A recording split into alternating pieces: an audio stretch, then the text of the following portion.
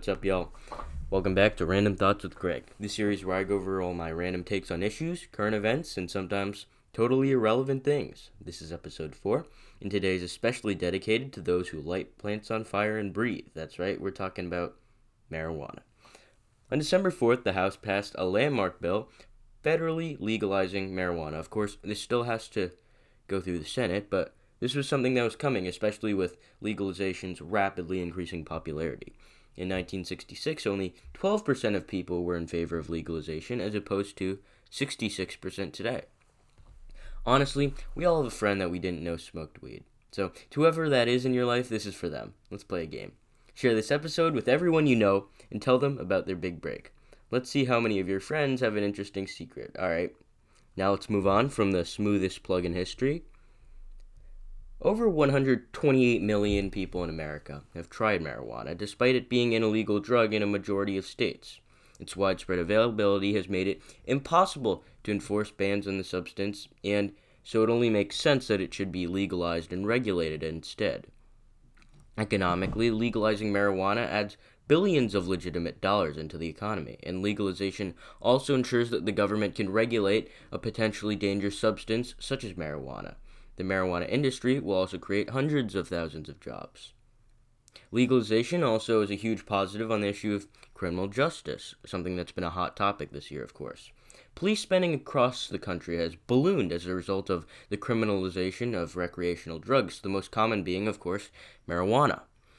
Bottom line is the legalization allows for the police to spend their budgets more efficiently, even if their budgets are slightly smaller as a result of legalization.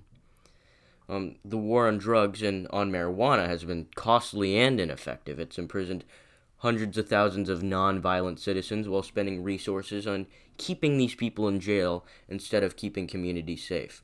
Due to mass incarceration, communities across the country have now become destitute and overpoliced, which of course is a completely vicious cycle when it comes to crime. Legalizing marijuana can begin a change in philosophy regarding how our country approaches the issue of recreational drugs.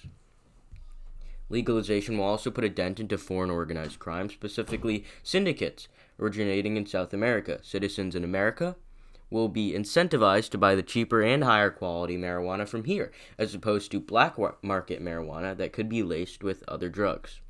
Thus, your uncle that takes weekly business trips to Colombia and Mexico may be forced to find a different vacation spot. And yes, those were air quotes on the vacation, because nobody takes weekly vacations to Sinaloa.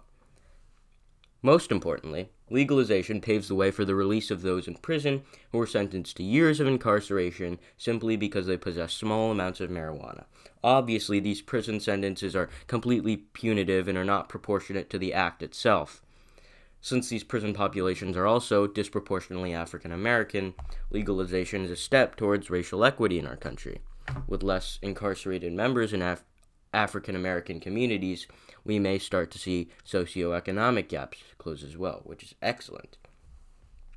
Obviously, we have to look at the other side.